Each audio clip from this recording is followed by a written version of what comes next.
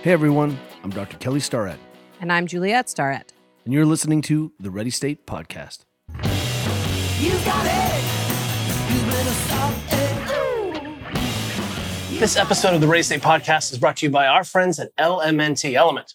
So we just went on a big family trip to Norway and Germany where we did a ton of hiking. I would describe it as a hiking vacation. It was a hiking vacation. Like we hiked like 8 out of the 10 days we were gone. Ask our 15-year-old. Yeah. And one of the things we really relied on to survive these huge hikes, and I'm talking like we hiked between 10 and 14 miles a day, was Element. And our kids did as well. Yeah, it's easy. These packets are easy to pack. And then, you're not worried about sugar. You're not worried about carbohydrate. We made sandwiches and things on the road, but having that nutrition, hydration part separated was great. And what a difference. I am a sweater. I'm a Spitzer. And also, we came into it being totally jet lagged and probably a little bit dehydrated. So to just hit the ground doing these huge hikes and know that we could just be replenishing ourselves with Element was really clutch. Not to mention a little bit of Nordic sauna that happened, and you got to replace those electrolytes after the sauna. So as you guys all know, we literally drink Element every day. Right now, if you order through our link, you get a free sample pack with all of Element's flavors. Go to drinkelement.com/TRS. This episode of the Ready State Podcast is also brought to you by our friends at Vitruvian. Vitruvian was an interesting thing that came. I saw it on the internet. I saw some of my athlete friends using it. And imagine a force plate that has a couple cables. And traditionally, when I see those things, I'm like, it's not serious because I can't put enough heavy load in it. And it just is kind of a one-trick pony. However, this thing kicked my butt.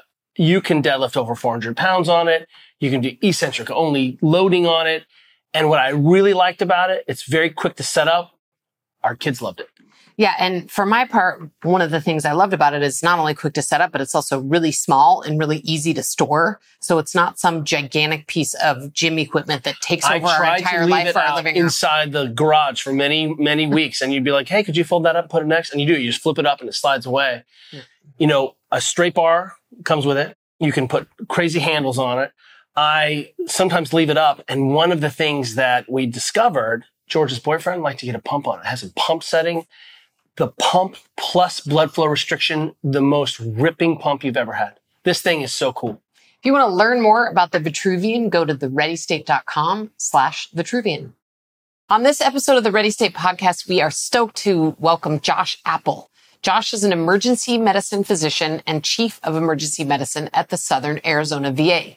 He is a former Air Force Pararescue specialist, a PJ, who deployed on the rescue recovery missions for Operation Red Wings, including lone survivor Marcus Luttrell and Lieutenant Michael Murphy. Working with the Murphy family, Josh founded the Memorial Day Murph tradition.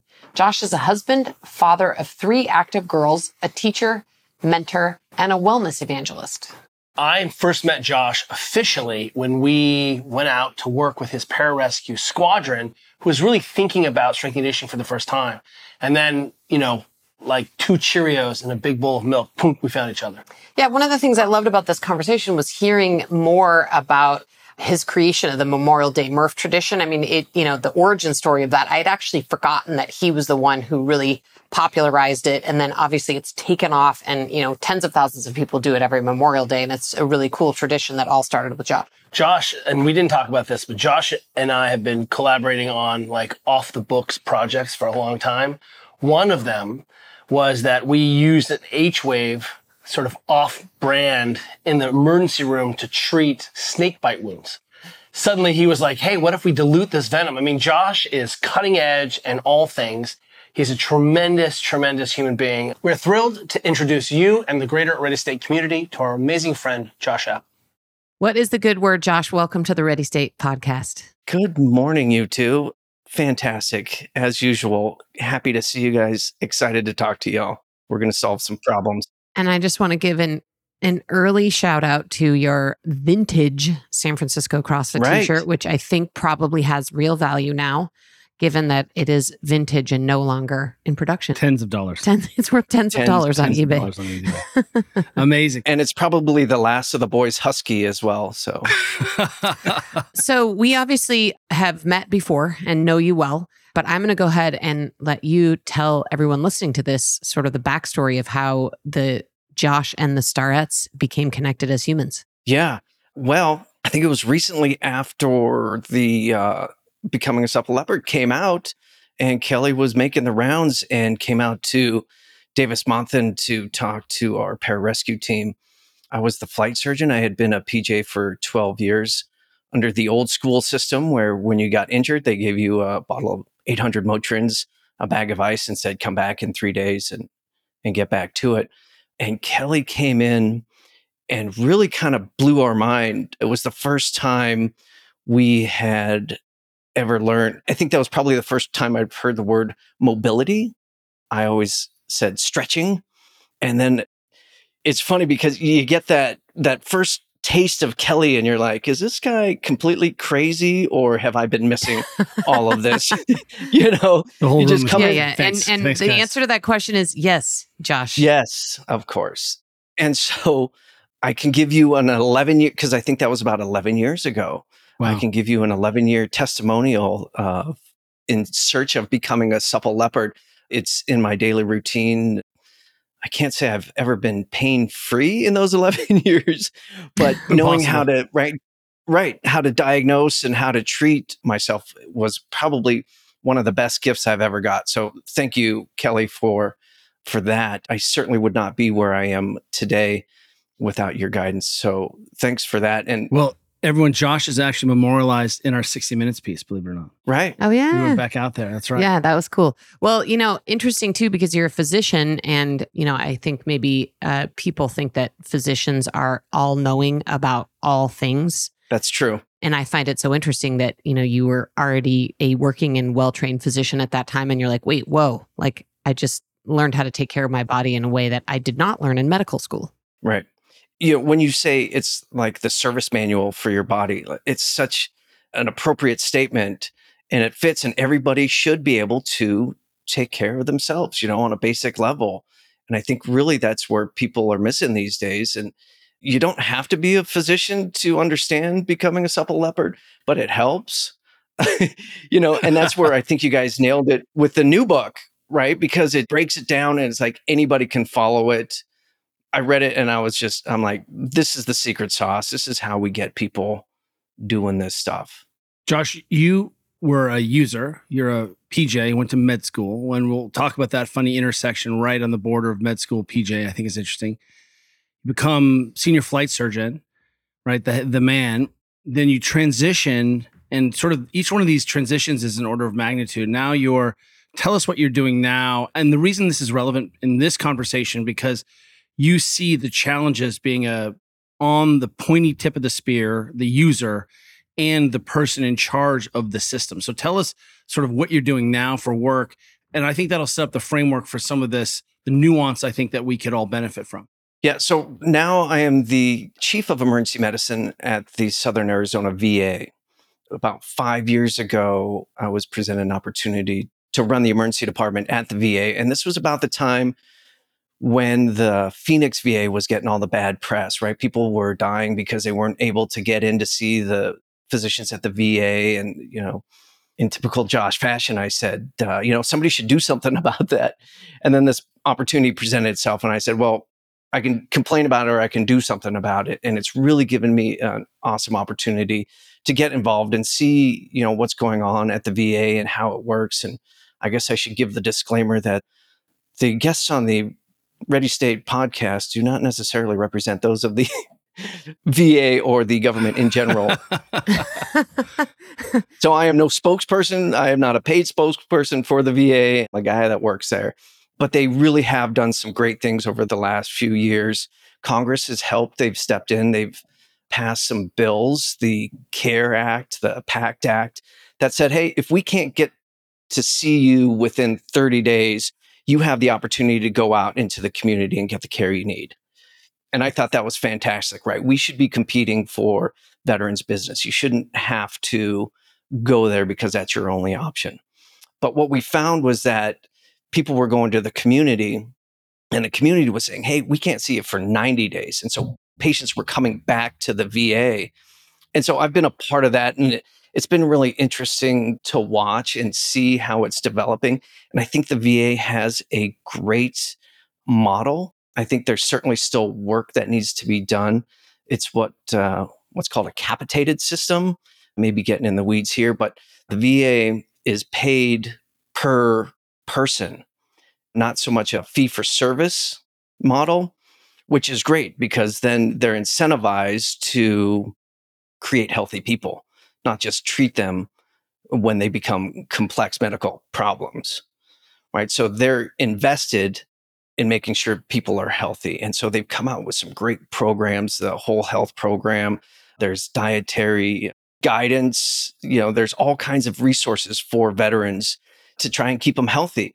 And I think they stumble a little bit because each VA is a little bit different, but on a national level, like the pieces are there that really could have a benefit. And then, the question is, how do you turn that into a national program? Because it is expensive. And then, your limitations are, of course, that you run out of resources.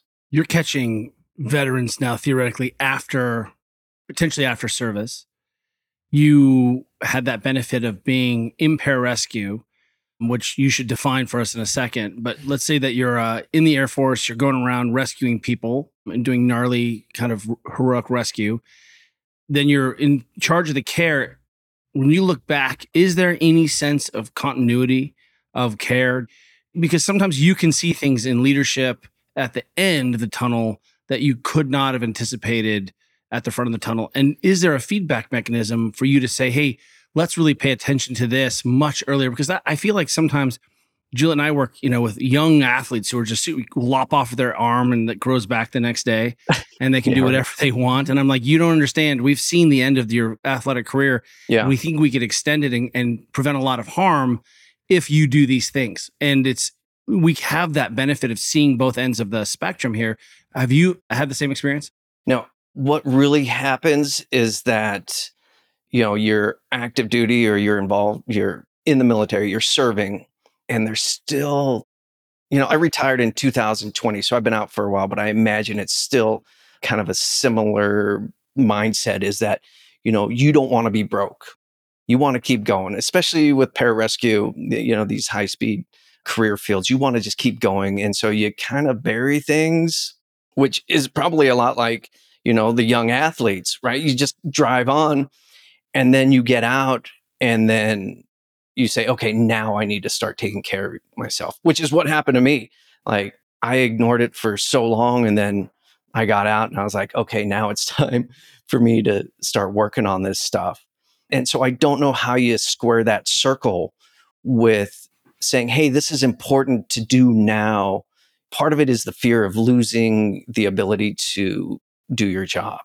And I think we've made great strides in the military, pararescue and the Air Force particularly. Right. The whole Guardian Angel weapon system. When I was a PJ or pararescue specialist.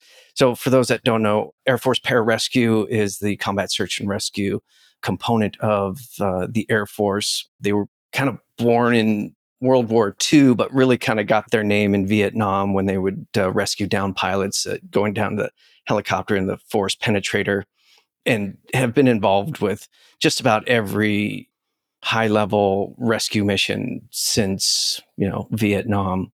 So it's a high-demand, high-stress environment where people work. And when I went through, it was, you get injured, you come off, even if you try and work through it. But if you can't, then you go see the flight surgeon who gives you a bottle of Motrin and a bag of ice and says, come back in 3 weeks. And I think starting back when we met, Kelly, this was kind of when we had the transition and pararescue became its own career field with some other battlefield airman career field. And then it was designated its own weapon system. And with that weapon system, they created a maintenance program, right? Somebody, I don't know who it was, but came up with the great line, Guardian Angel is the only weapon system without a maintenance program. Love it. And so with that came all of the funds and all of the training. And so now there's physical therapists, there's chiropractors, there's sports medicine physicians, all helping keep this weapon system up and running. Okay, so I have to ask, as someone who doesn't totally understand all the military language, by weapon system, do you mean a bunch of humans who are doing things and they themselves are the weapon system? Is that what you mean? Yeah, that's a great question. I can understand why that's confusing. So most weapon systems are considered like aircraft or tanks, right? Like a piece of machinery that needs maintenance, right? You got all the maintenance crews that work on the jets and the tanks, but we got a designation for the Guardian Angel weapon system. And so we got the maintenance program to go along with it. That makes sense. That's so interesting. I think I don't know if I completely understood that nuance. Yeah. But I'm sorry. I mean, no, I mean, I understood what you were saying. What I'm saying is it's really funny that that's how we finally wrapped our heads around, understanding that this was a finite resource, that we really are some of our most veteran experienced, PJs were not able to deploy and do their job Well, because right. Like their back hurts. It would go without saying that you would maintain the jet, right? That's right. Yeah, But right. that it's took a second to be like, wait a second. Like We we actually- actually have to maintain and the we saw humans that in the same way. Throughout some of the armed forces, where people started assigning a number to the training.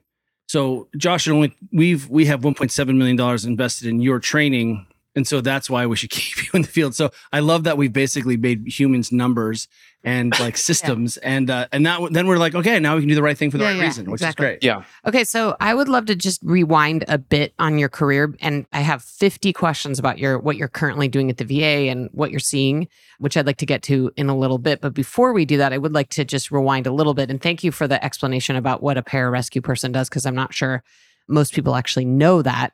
But Yeah. tell us a little bit about your career. Did you join the Air Force and then go to medical school? Was it the other way around? And then I would like to tee you up to give a detailed background of a particular famous rescue that you were involved in, and tell everybody that story as well. Okay, sure.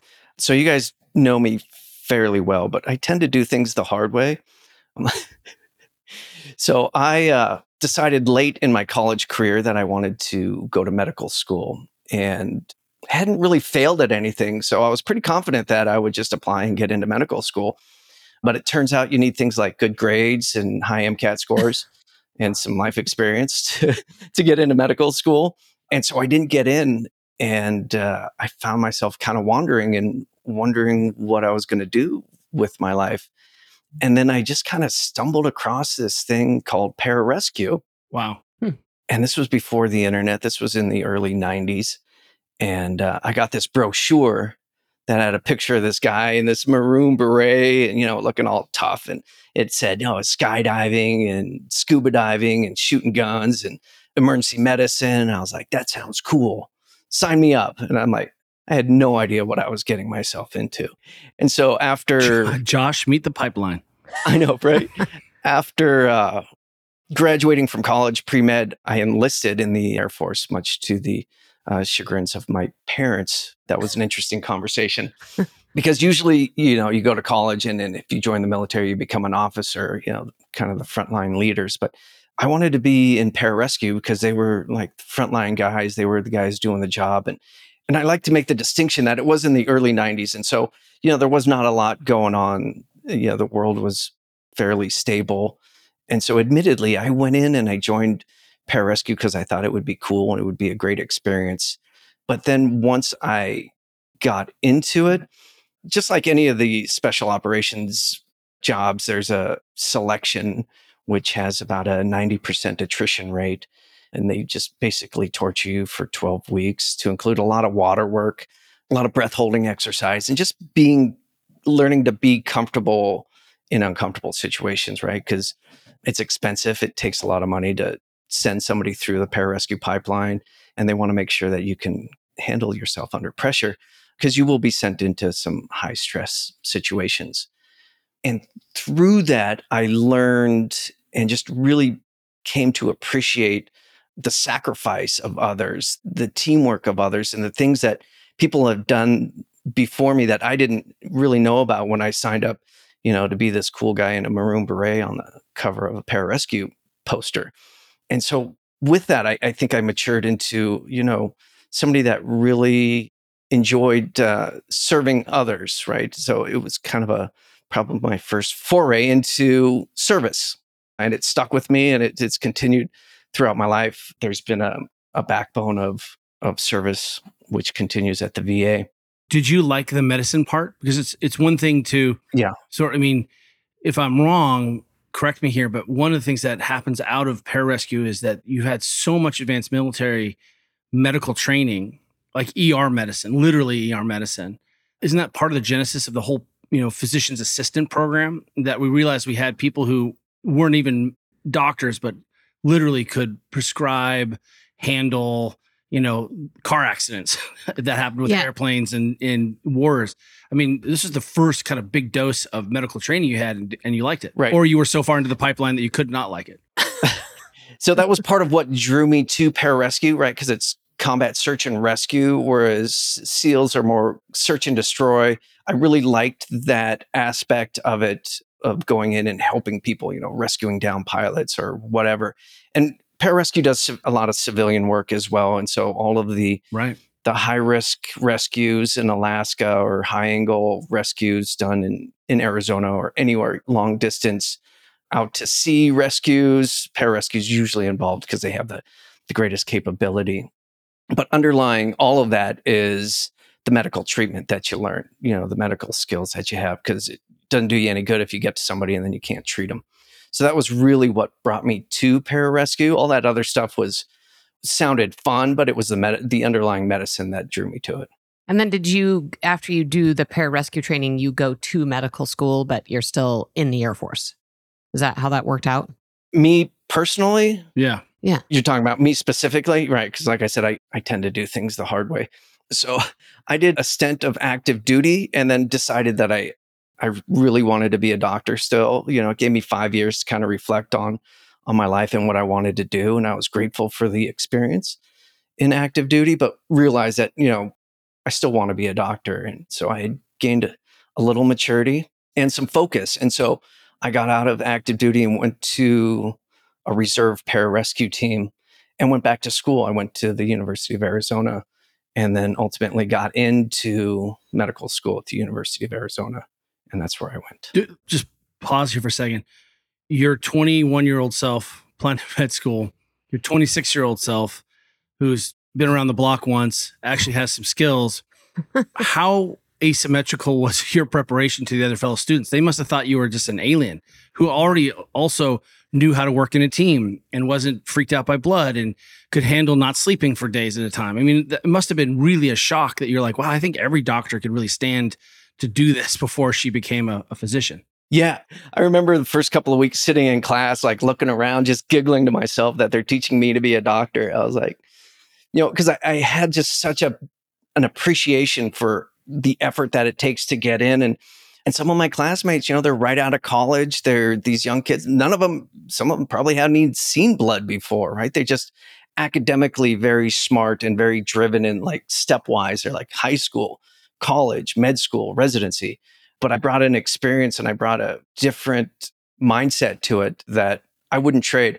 Like I tell people, if I could go back in time and get into medical school or not get into medical school, I tell people like not getting into medical school is probably the best thing that ever happened to me. Okay. I have to tell you a quick story that I think will probably resonate you as being a slightly older graduate student. But before Kelly went to PT school, he had to take some units to just finish up some, he had to finish up some undergraduate units in order to be able to actually go to PT school. And one of the classes he had to take was a speech class that he took at City College of San Francisco. And, obviously Kelly is good at speech, as one can imagine.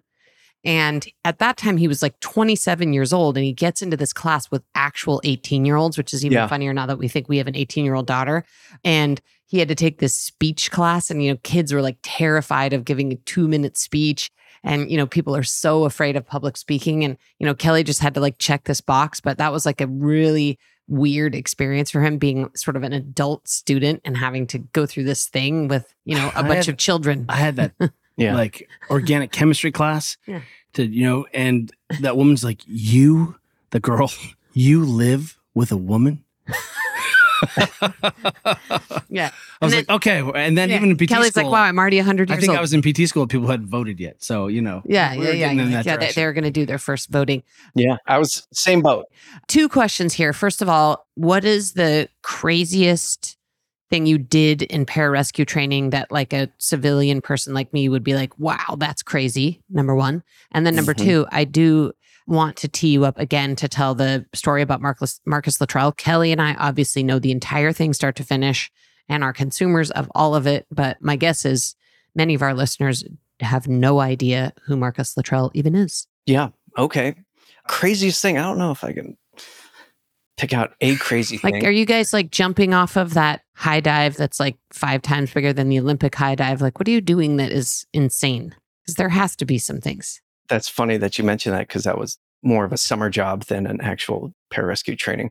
I did that before pararescue. I was actually a high diver in a circus, a German circus, but that's probably for another podcast. What? Kelly just died. No, I know that. You already knew that? Oh, yeah. about him? Dude, the depths of Josh, you guys. Josh is the guy who finally convinced me to start making my own kombucha. Like Right. Yeah. Josh is a That's user true. We thank you. fighting, We thank you for fighting that. for the users. Okay. Thank you for that. Okay. Wow. Okay. I mean, Okay. forget about the pararescue class. Okay. So German high diver. Germany. Let me go back to the pararescue thing. So we have, or I don't know if they still do it, but Hell Night, like they do, where they really try and get people to question their motivation. And so it's just 24 hours of torture. But we did this thing called bobbing, which I know you guys are probably familiar with, but this is the pararescue version of it, where you actually take scuba tanks, the Twin 80 scuba tanks that are filled with lead shot, and you put those on your back and a 18-pound weight vest and your fins, and you swim or you walk backwards down to the deep end of the pool, and then you bob, right? So you jump up, you swim up, you take a breath, and then you sink back down. And then you have to take your fins off and you put them on your hands. So then you can push and you can pull down and break the surface. So I'm like 5'7" on a good day. So I'm really struggling. And, with the fatigue and everything, I'm not getting to the surface. And so I miss a breath, and then I'm like trying to stay calm, right? Because you're strapped to a bunch of weights and you're lacking oxygen. And so the second time I push up, I really push and I really pull, and I almost break the surface of the water. Oh, the glass ceiling. Ah. And so I'm looking down the line, we're all on a line, and I see people bailing out, like pulling off their safety strap and like just quitting. And I'm like, I am not quitting. And so I try it again. And so this is my third breath, and I'm already fatigued. And there's a pool light. This was in the middle of the night. And so there was like a pool light that I was looking at. And I'm like, well, I know there's people watching me. And so I'm not going to quit. And so I just kind of sat down and looked at the light and literally like went to the light. Your peripheral vision, when you become oxygen deprived, starts to narrow. And it literally was like turning off an old fashioned TV, right? That it got smaller, and then boop, and I was out. And then the next thing I know, I'm getting slapped in the face on the side of the pool. Appel, you know where you are? I'm like, I'm like, hoo-yah, Sergeant. Because that's how you answer everybody. Hoo-yah, Sergeant. You know where you are? Yeah, hoo-yah, Sergeant. You want to quit? Negative, Sergeant. All right, get back in the pool. Hoo-yah, Sergeant. I got back in the pool, and luckily I was able to get a breath, and then we ended the exercise. But that was always one of my favorite stories. So you shallow water blackout, you get slapped awake, and then you're strapped back onto the heavy weights and put back in the pool. That's amazing. We got so a couple things. One is that you're only my second friend who's drowned in a pool during military training, right? And and what I'll say is, we were approached to do a TV show a minute ago, and they were like, "Hey, here's the premise: you take all these world-class athletes, and then we're going to see if you can break them." And we're going to take them to do these crazy things. And I was like, I don't think you understand how this works. There's no off button. I was like, in fact, the premise is that you're going to see injuries and people will die and drown. And I said, because at some point you're so tired or you're so willful that there's no mental off button. You just go until literally you can't go. And I'm like, have you ever seen the woman rolling through the finish line of a marathon, the triathlon, where she's rolling and she can't walk and she's pooed herself and she's like, I'm going to finish. I'm like, you want a TV show of that? And they were like, oh, good point. Cancel. There's no off button. And there you go. Cancel. Apparently there is an off button, but it's called your brain. And that is a perfect tee up. The thing about it is, if you just relax, like it was such a calming experience. Like there was no like you get past kind of the hunger for air and the guppying and you just kind of go with it, right? It's the every once in a while, the CO2 That is buildup. definitely one way to look at it, Juliet, Josh. I'm trying to keep up with Juliet on the bike, and I'm just in pain. And what I think to myself is, this is my life now, and that's like this is just how it is, and I'm gonna just suffer, and that must be the same thing. Like, this is my life now. I'm on the bottom of the pool. This is Josh. I hope someone tells my mom. I'm out. Bye. I'm out. Right? Josh out. Apple Okay. out. Hey, Ready State listeners, if you like what you're hearing, please subscribe and leave a review on iTunes to help others find our show. This episode of the Ready State podcast is also brought to you by our friends at Momentous. We just went on vacation. You've heard us talk about the Juliet stack. That's what this is. When you go, you always bring single serve protein packs. Yep. Because grams. You You love a sleep pack because we find that our sleep, as we've gotten older, gets highly disrupted. And then you take collagen, a little collagen shot. Yeah, and just having all three of those things with me on all of my trips in single serving, single use packets is so awesome. I mean, in the old days, I literally used to be scooping protein powder into Ziploc bags. It's not sketchy. And I couldn't tell the difference between my collagen and my protein powder. And then I would just give up on any nighttime supplement because it was too complicated to pack like little pill packs. So, having these three things on board every time I travel has really changed the game for me. And, if you open my carry-on bag, it's like it explodes out with collagen and sleep packs. And it's just so easy to pack in little pockets and bags every time I travel. And I feel so much better. Yeah, we did a lot of loading. And what was nice is putting that collagen shot in and then loading our feet. That was fantastic.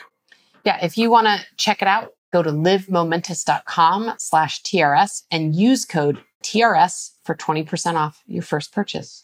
This episode of the Ready State podcast is also brought to you by our friends at Yeti. And what we want to talk to you about today is sort of our favorite summer Yeti product, and that is the Yonder bottle.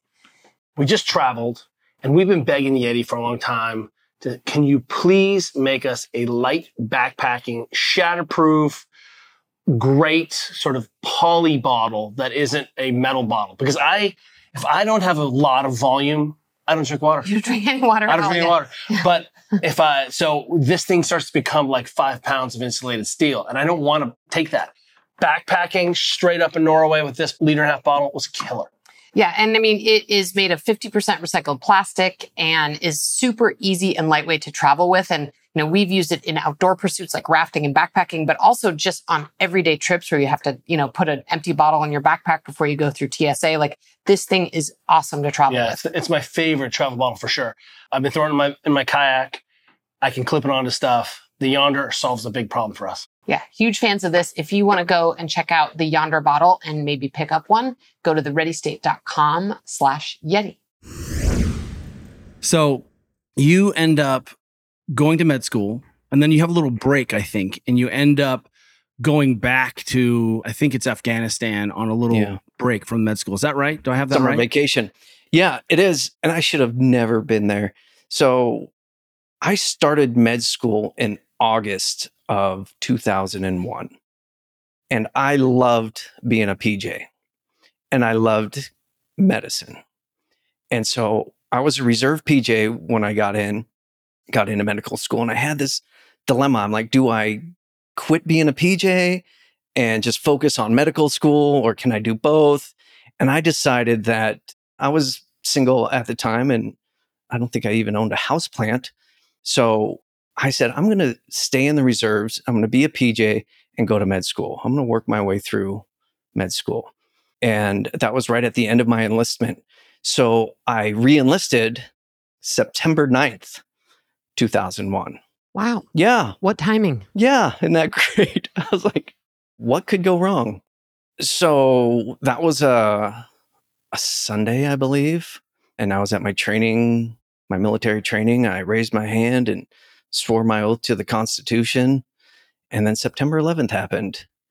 And like everybody that was old enough right now, it's been so long that people don't remember it, but people were angry. And I was like, let's go, let's do this, right? And so I was ready to quit med school and go back and just be a full-time PJ. I had a skill set that I anticipate was going to be needed relatively shortly. And I'd been training for this for a long time, and it was time to go to work. We ended up getting activated and sent to Turkey, because at the time we were protecting the no-fly zone over Iraq. And so this was early on, before Afghanistan had even kicked off, and we got activated.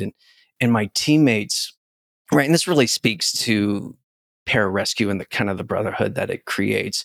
My teammates realized how hard I'd worked to get into med school. And they came to me at a team meeting and they're like, why don't you stay back, stay in school, train up the other PJs and send them over and just stay in school. And I'll never forget that, because that meant, more deployments for them, time away from their family. And that was, their sacrifice for me. And that really struck a chord with me. And I didn't like that feeling where I felt like somebody else was picking up my slack. And so 2005, I was graduating from med school May 13th, and we got activated again, this time to Afghanistan in 2005. It was going down pretty good there in Afghanistan. And I said, I graduate May 13th. I'm available May 15th, because my folks were coming out to visit. And so I volunteered to go to Afghanistan right after medical school, again, as an enlisted PJ. And so I had a special name tag made up that said Master Sergeant Josh Appel, MD, and it really confused people. And so I ended up in Afghanistan 2005 for my summer vacation between med school graduation and the beginning of my internship. And so I was in Kandahar, and I walked over to the military hospital, and I said, hey, I'm a doctor. Can I help out? And nobody checked I guess they just took my word for it. They saw my name tag. It said MD. Yeah, like, like sure, it says come MD, in, right? it's good. And so it was amazing, because I really got the only experience that you can only get as a wartime physician, some of the most brutal conditions that a physician can find themselves in. And that was really a good introduction to my into my medical career. And so I did the rotation. I was packing up my stuff, and I had packed up all of my gear, and we were ready to go. It was June 28th, and I was supposed to start my internship first week of July. So cutting it a little close. So I'm packing up all of my gear and kind of just pause for a second. Yeah, sorry. Where is your internship, and how is working as a physician in a war zone not an internship? You get no credit for that? That's just people are like, oh, look, you have a little side hustle. That's cute. So my internship was at the University of Arizona. And, the intern serves two purposes. One is learning how to be a doctor. The other is doing all of the crappy scut work for all the other doctors in the hospital, right? It's kind of how you learn how to be a doctor, is that kind of trial by fire. And so, yeah, I was getting the experience, but the hospital wasn't getting the indentured servitude that the intern provides.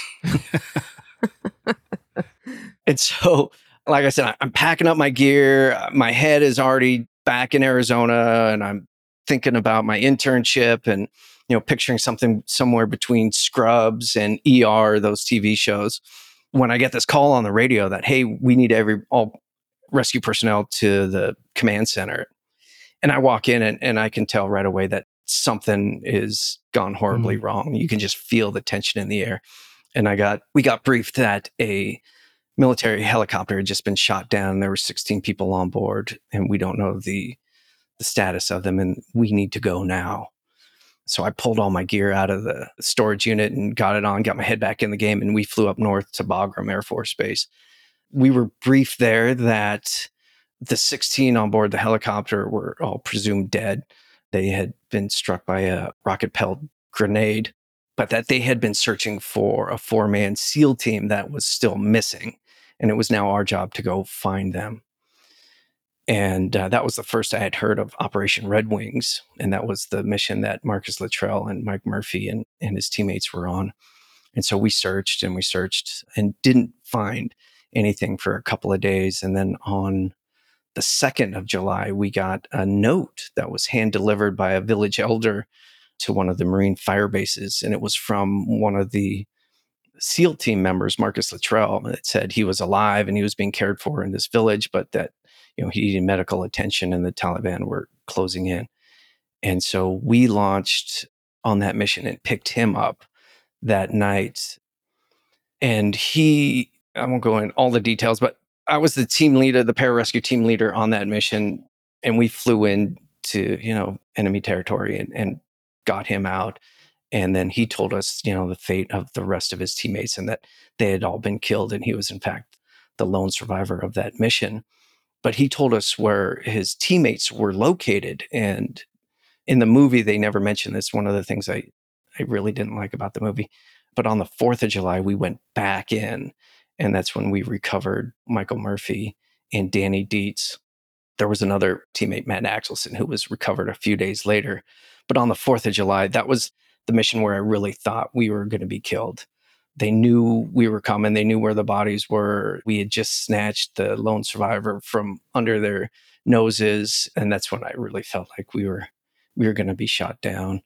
I often thought about Pat Tillman and how, that was kind of a tragic story. This was before we kind of knew what happened, but along that same lines, that Air Force PJ team, whatever, goes in and after rescuing Navy SEAL gets shot down and killed on the 4th of July. I thought it would have made a good movie, but I didn't want to star in that one.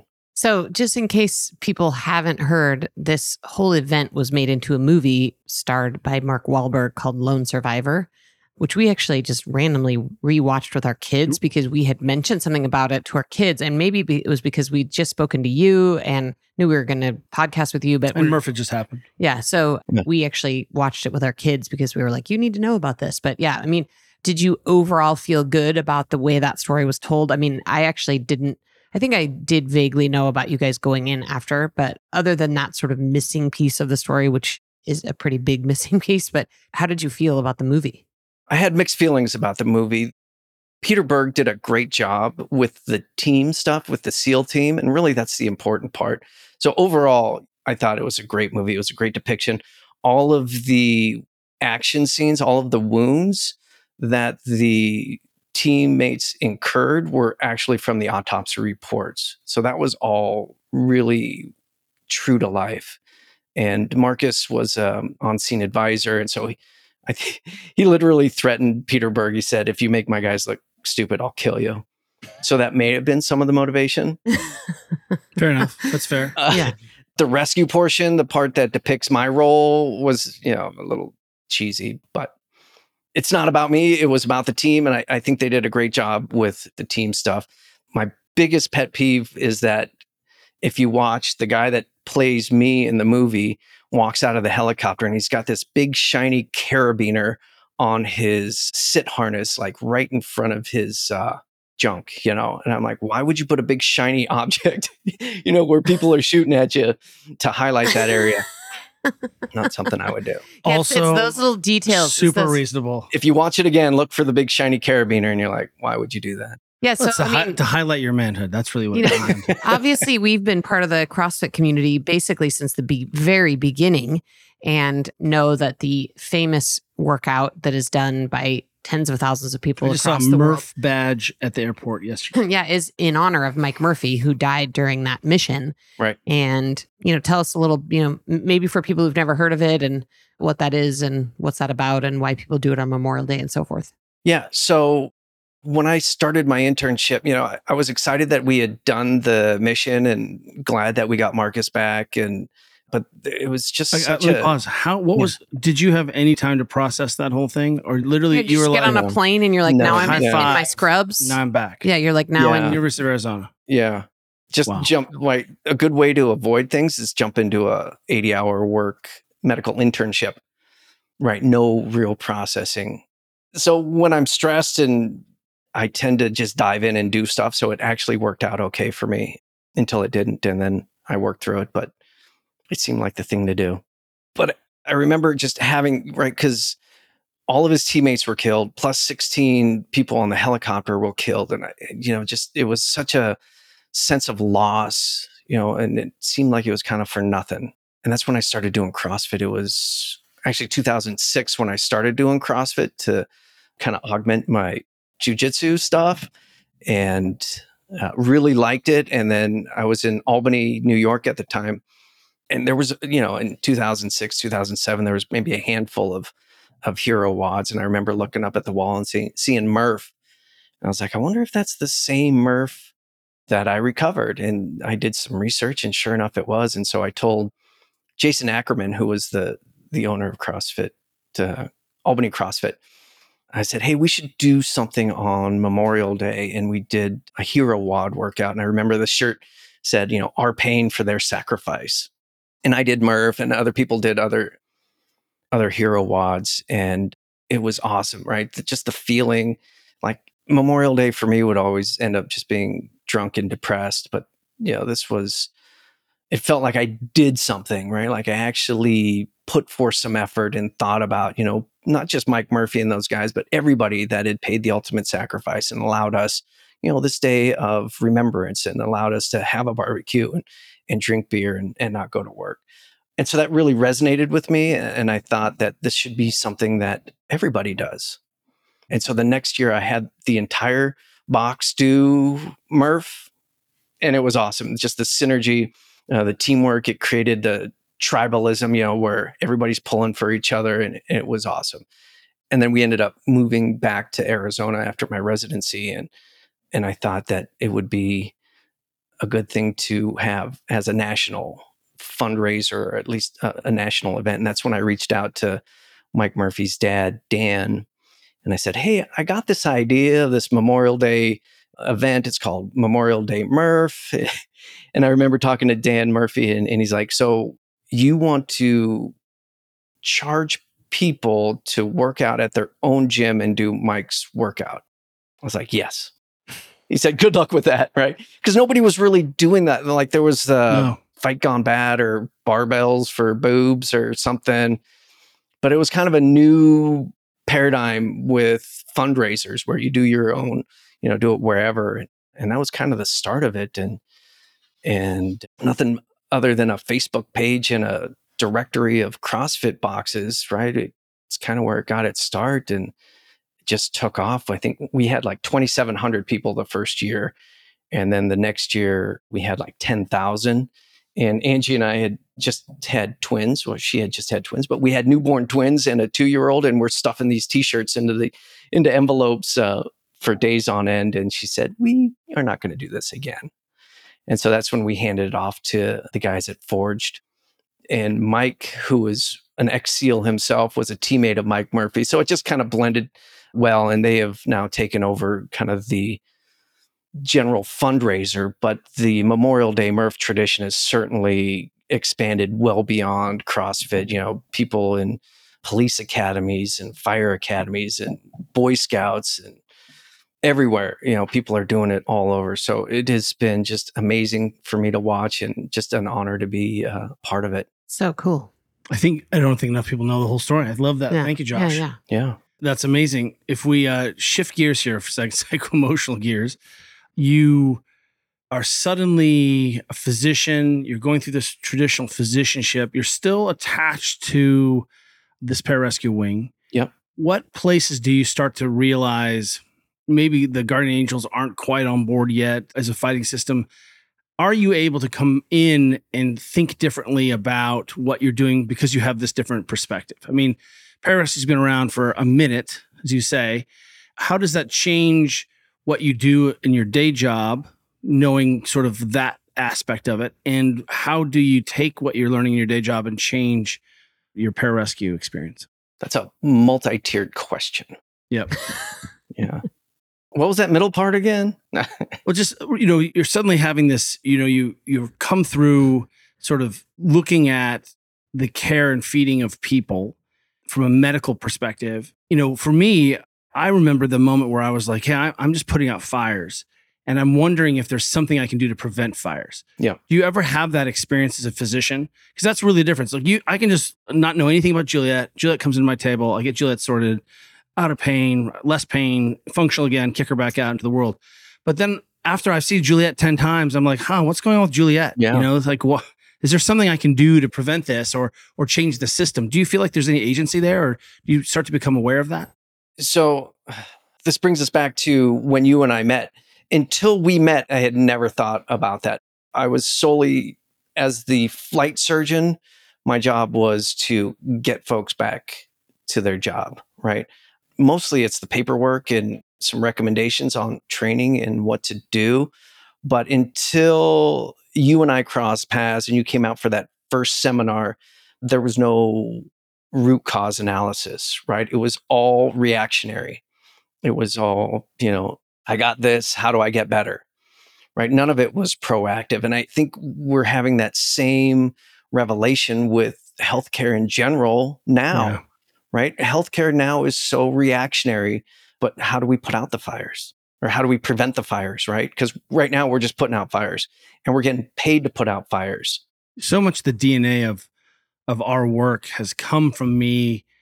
We just said this on another podcast working with the Navy, but so much the DNA of understanding the realities of what people are asked to do with their bodies, and that we can't have these perfect situations and scenarios. So how do we get 100% of 50%? That's really what I'm like. If we can only assume 50% of the thing, let's make sure we're getting the full 50%. And even, we made 1,000 videos of a top-down setup for how most people set up when they pick something up. And then we started really looking at the Olympic lifting, being like, oh, they're all doing bottom-up setups. And I remember I asked you all, like, what's your number one problem? And you're like, guys tweak their backs getting the litter out of the helicopter. Yeah. And I remember being in the helicopter and being like, you can't stand up in this helicopter. And everyone's like, no. And we had to show people how to organize the best of their ability to get into the most robust positions from a full weird squat, grabbing a litter. And just those ideas of saying, what can we control? How do we optimize for the best positions in the worst positions? That really, those were such important lessons for me, even though, you thought I was there for you. I was learning a lot at the same time. But I mean, it really was, you guys didn't have barbells. You had just gotten like some early stuff and guys were just thinking differently about it. Yeah. Right. And it's not so much how do you lift in that awkward situation, but how do you set your back up, with what you're doing in the gym or what you're doing in your daily routine. That's right. Right. Because I don't have to tell you, but just like lifting the litter doesn't cause the problem, it exposes the problem. That's right. I think I got that from you, by the way. Tim. So Plagiarizing real time. Yeah. you touched on this a little bit, and this may be a podcast in and of itself. But do you think the sort of approach to medicine being reactionary, do you think that is starting to change from a philosophical standpoint? I mean, it's so ingrained in how our current medical system is set up. And if so, in what ways is it changing? Who's changing it? Is it still just 0.01% of physicians like you and, some other sort of forward-thinking physicians that are thinking this way? Like, are you still in the extreme minority? Or do you think there's starting to be a bit of a change in philosophy and, maybe starting to rethink how we're doing this thing that is our medical system? Short answer, yes. I think I'm still probably a 1%, but not a 0.1%, right? So there's optimism there. I think I see glimpses into the future that are promising. I tend to be an optimist. I feel like if after trying everything else, we will do what's right. I think if we give people the opportunity and the information, they will make the right choices. And then I read something about bed rot, and I'm not so sure I have the optimism anymore. It's fair enough. Bed rot, that's an actual thing that goes against everything that, anyway, the kids. That sounds terrible.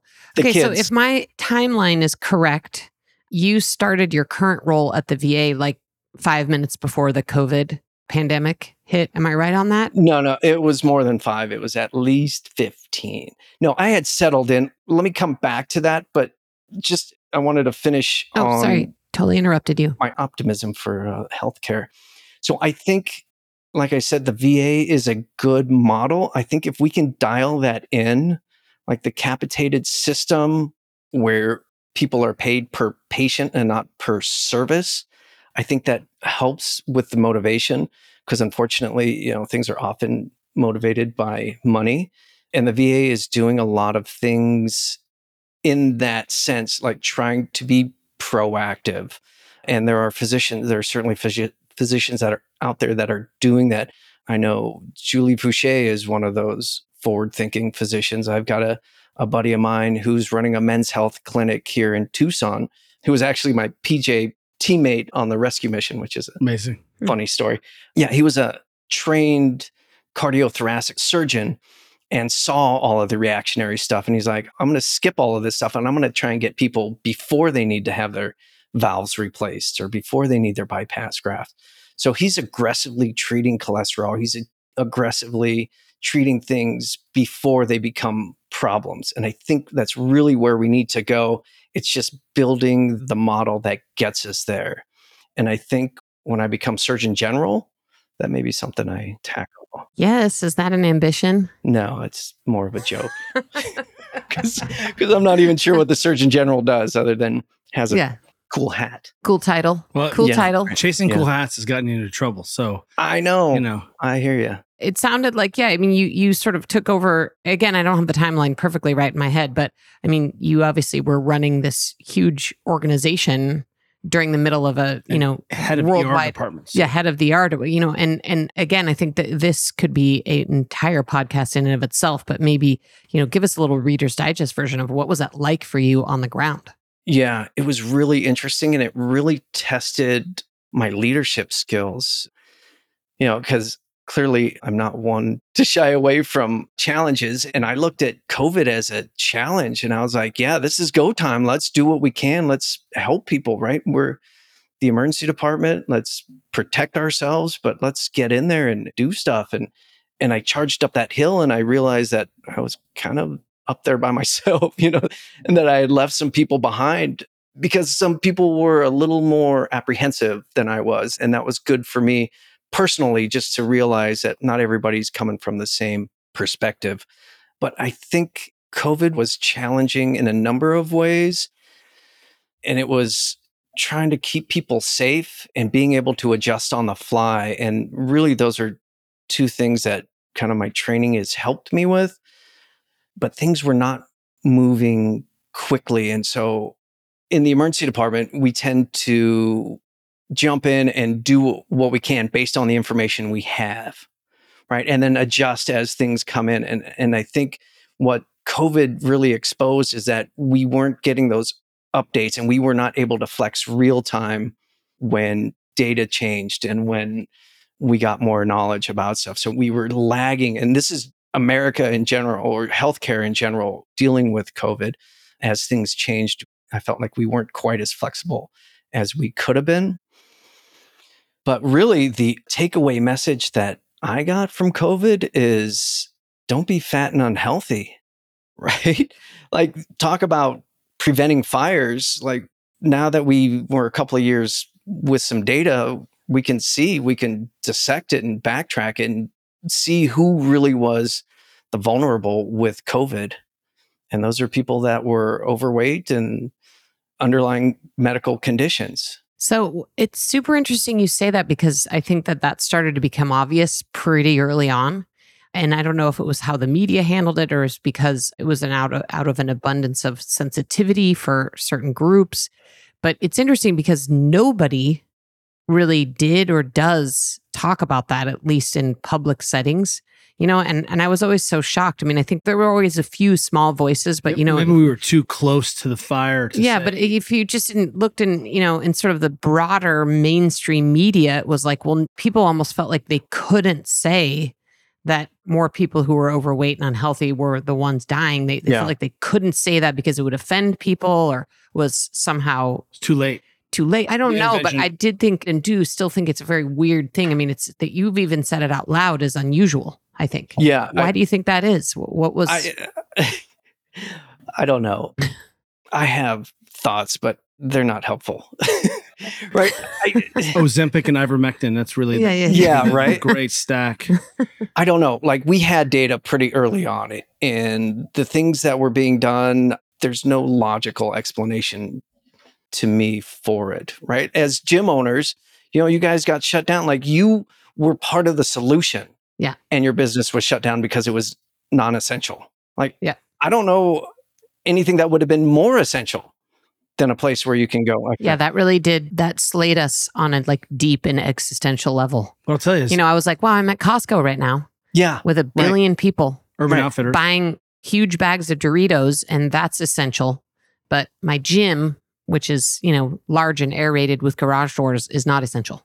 with some of the healthiest it was people hard in the for me to community. square that. Yeah, it was really hard for me to square that. We learned that, and also that people need community. That, and that when people did not do well when we pulled them out of their, their friendships groups and their coping strategies groups. I mean, I think what's interesting is to sum up a little bit of what I think you're both saying is I haven't necessarily connected the dots on this experiment we ran, that was thrust upon us, and looking at the interventions downstream of that. Now we're just back on the phones, back on the alcohol, back on the whatever it is. Yeah. Like you'd think there'd just be some like national push towards saying, okay, like we got the data in from a pretty large experiment that, we lost a lot of people. We lost a lot of people. And, that was a horrible thing for families and communities. And like, we need to focus a lot more attention on this particular thing, which is, people's actual health and, rethinking our medical system. So it's not just reactionary and, it's deep, but it just seems like we went back to like, okay, well, let's just have everybody doing their thing. I call it a teachable moment, right? Like we have a huge teachable moment right now and we're squandering it. Again, back to that Surgeon General thing. Like are we not going to learn any lessons from this? It's tough. It's tough from the top down. I think that's one of the things I recognized, standing in front of the senior Army medical leadership one time, that trying to change a tanker mid-drive it takes a long time to make change. That it's a lot easier going and working with a unit, seeing just how the Air Force and the Pararescue, for example, went out and hired incredible coaches. I'm talking about like Justin Schwind, who was just a genius, running the high performance program there, just being able to act nimbly at a community level. And that's really what, each squadron is, a community level versus acting at a national level. It's just much harder, even a global level. And it's why I think Juliet and I, one of the reasons I think with Built to Move, we really looked at, hey, this $1 trillion experiment we've been running in fitness hasn't served our communities. In fact, it's failed us. And we maybe need focusing on the wrong level of organizational change. And that we've really felt like the household, the dyad, the people who live together, that was really the only functional unit that mattered, the team, at that level. Fact. Josh. So I do have a couple other questions. I mean, obviously COVID must have been a huge part of your experience in the ER in recent years, but what else are you seeing? Are you seeing trends, changes, anything sort of big about what's going on with people's health writ large as you see it in the ER? And then I do have one more other specific question, but I'll let you take that. We just don't have heads of ER departments on our podcast very often. So what's going on in there? Seeing? Well, lucky for me, people are still doing stupid things. So I have some pretty good job security. People are still riding motorcycles and juggling chainsaws. Anyway, in the VA, right, I see a lot of downstream effects, like even more than when I'm working at the trauma center at the university. Is it like just like KAD, things like that, like ketoacidosis? Like you're just seeing that people are mismanaging their health? Is that what? Right. It's a lot of it, right? And they come to us. So we're kind of a social safety net. And I love that about emergency medicine. Like we'll see anybody for anything. And sometimes that gets abused, but we're definitely the social safety net of the community. And I think, we try and fight that. And I think our corporate leaders try and fight that. But when you don't have anything else, that's the place you go. And I love the fact that I never have to check insurance or, are you qualified for that? Like in my ED, I'm treating you. I don't care. But yeah, just the effects of the long-term abuse that we do to ourselves. And I think our generation is probably the first ones that will really start turning it around. But I see a lot of the older folks that have smoked and, not had the best diets and the diabetes. But I think it's our generation that's going to turn it around. And then our kids that are going to be the mutants that I'm curious to see. I know your girls are a number of years ahead of ours, but like what this generation is going to turn out to be, with all of the information and all of the stuff they know about health and durability, how that's going to work out. Whatever, we invented Doritos. Right. I'm with you. I feel TV dinners like and Dorito, like all of that stuff. And we got rid of the family garden and, that's not us. That's our parents. That's right. Yeah. That's right. It happened to us. Dorito. Yeah. I feel like Doritos happened to me. Is that fair, Lisa? Yeah. I mean, we're actually going to have Dan Buettner, the author of the Blue Zones I don't know if you're familiar with his work, but he's going to be on the podcast. And, we've spent a lot of time sort of thinking about what it is about those, thinking and learning from him about what it is those communities all do to, produce a ton of centenarians. Right. And of course, it's like it's all the most basic stuff, including and maybe most prime, like strong human connection and connection with your immediate family. And so, hopefully our kids will start to get on that program a little bit and change some things. Josh, besides being bit by a snake or cutting my arm off to come see you, are you on the socials? Can people follow you if they want to know more about your adventures? Yeah, if you like what you're hearing, I'm on LinkedIn. If you don't like what you're hearing, I'm on Twitter as well. Okay, wait. Kelly was trying to get to the end, though. I can't let you leave without one more question. Oh, sorry. And All right. I'm sorry, but Kelly and I are obsessed with Ozempic and all Ozempic-y things. Mhm. And I just wanted to get your thoughts and opinions on it. So as an ER doc, I don't really have a lot of interaction with it. I just, it just feels like the latest shortcut. Like, just do the work. Yeah, really powerful tool for people who need a are really powerful tool. sick. Like, Yeah. we can get people. I think if we can get people to lose 25% of their weight, you're morbidly obese, decrease your fatty liver. That's a really first step intervention that maybe is better than gastric bypass. Yeah. Yeah. Interesting. Right. We had seen some friends taking, we'll just say, Mexican off-brand Ozempic and not working in ERs and seeing people who have had negative downstream consequences from taking a suspect generic Ozempic. Yeah. So as with anything, it has a purpose. I think it has moved beyond its purpose. And I think the people that need it are now having a difficult time getting it. That's right. But it absolutely can help. But I think the majority, again, of people using it should probably just do the work.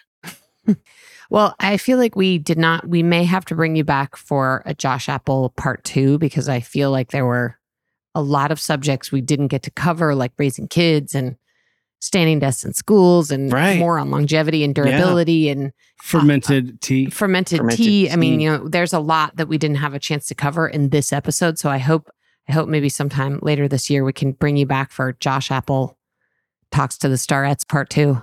That would be awesome. I do want to pitch my idea. I think it could be epic. Hose flavored water.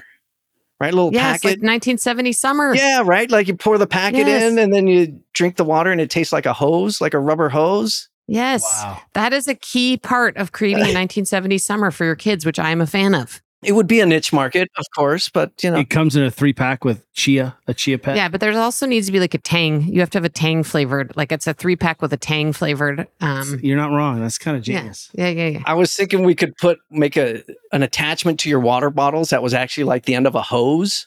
So you get that metal taste with rubber. And then somehow some kind of technology so that there's like 4 different temperatures that hit your mouth, because the first part of the hose has been in the sun, so that hot. water's kind of warm, and then it starts getting colder, right? Like Me too. Yeah. That's yeah, why I'm so with you. You and I have been obviously having the same. I had thoughts. heat, not stroke. Like I had some pre-sunstroke kind of exposure problems in Germany as a kid. And I remember being like on the clay tennis courts. Like I probably hadn't drinking, and like I'm drinking from that orange hose that they're using to spray down the tennis courts.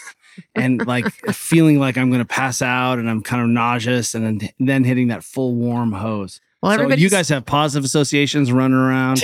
I'm like, I still had to ride my bike home. And I remember even pulling under a tree and like passing out. Yeah, but I mean, everyone's doing all this formal like resilience training now. And I think, if we just like locked our kids outside, like made them stay outside for 12 hours in the summer and we're like drink from the hose, forage for food, good luck to you. Yeah, I love we wouldn't need so much resilience training. Josh, tell us where you are. Can we follow you? LinkedIn and your hose Twitter. water. Yeah, LinkedIn. I think I'm just Josh Appel. I think I may have 7 followers. So anybody. Perfect. Hopefully this podcast will get you up to like 12. Not really big on the socials, but I'm here for you guys whenever. From dad girl to dad girl, thank you so much for girl dad, not dad girl dad to girl dad.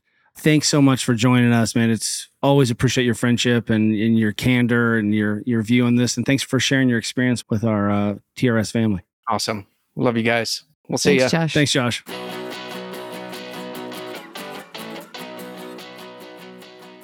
Thank you for listening to the Ready State Podcast. If you like what you're hearing, check out all our episodes here or at thereadystate.com. And be sure to subscribe and leave a review on iTunes to help others find our show. Check us out and follow us on Facebook, Instagram, and Twitter at The Ready State. Until next time, cheers, everyone. You got it.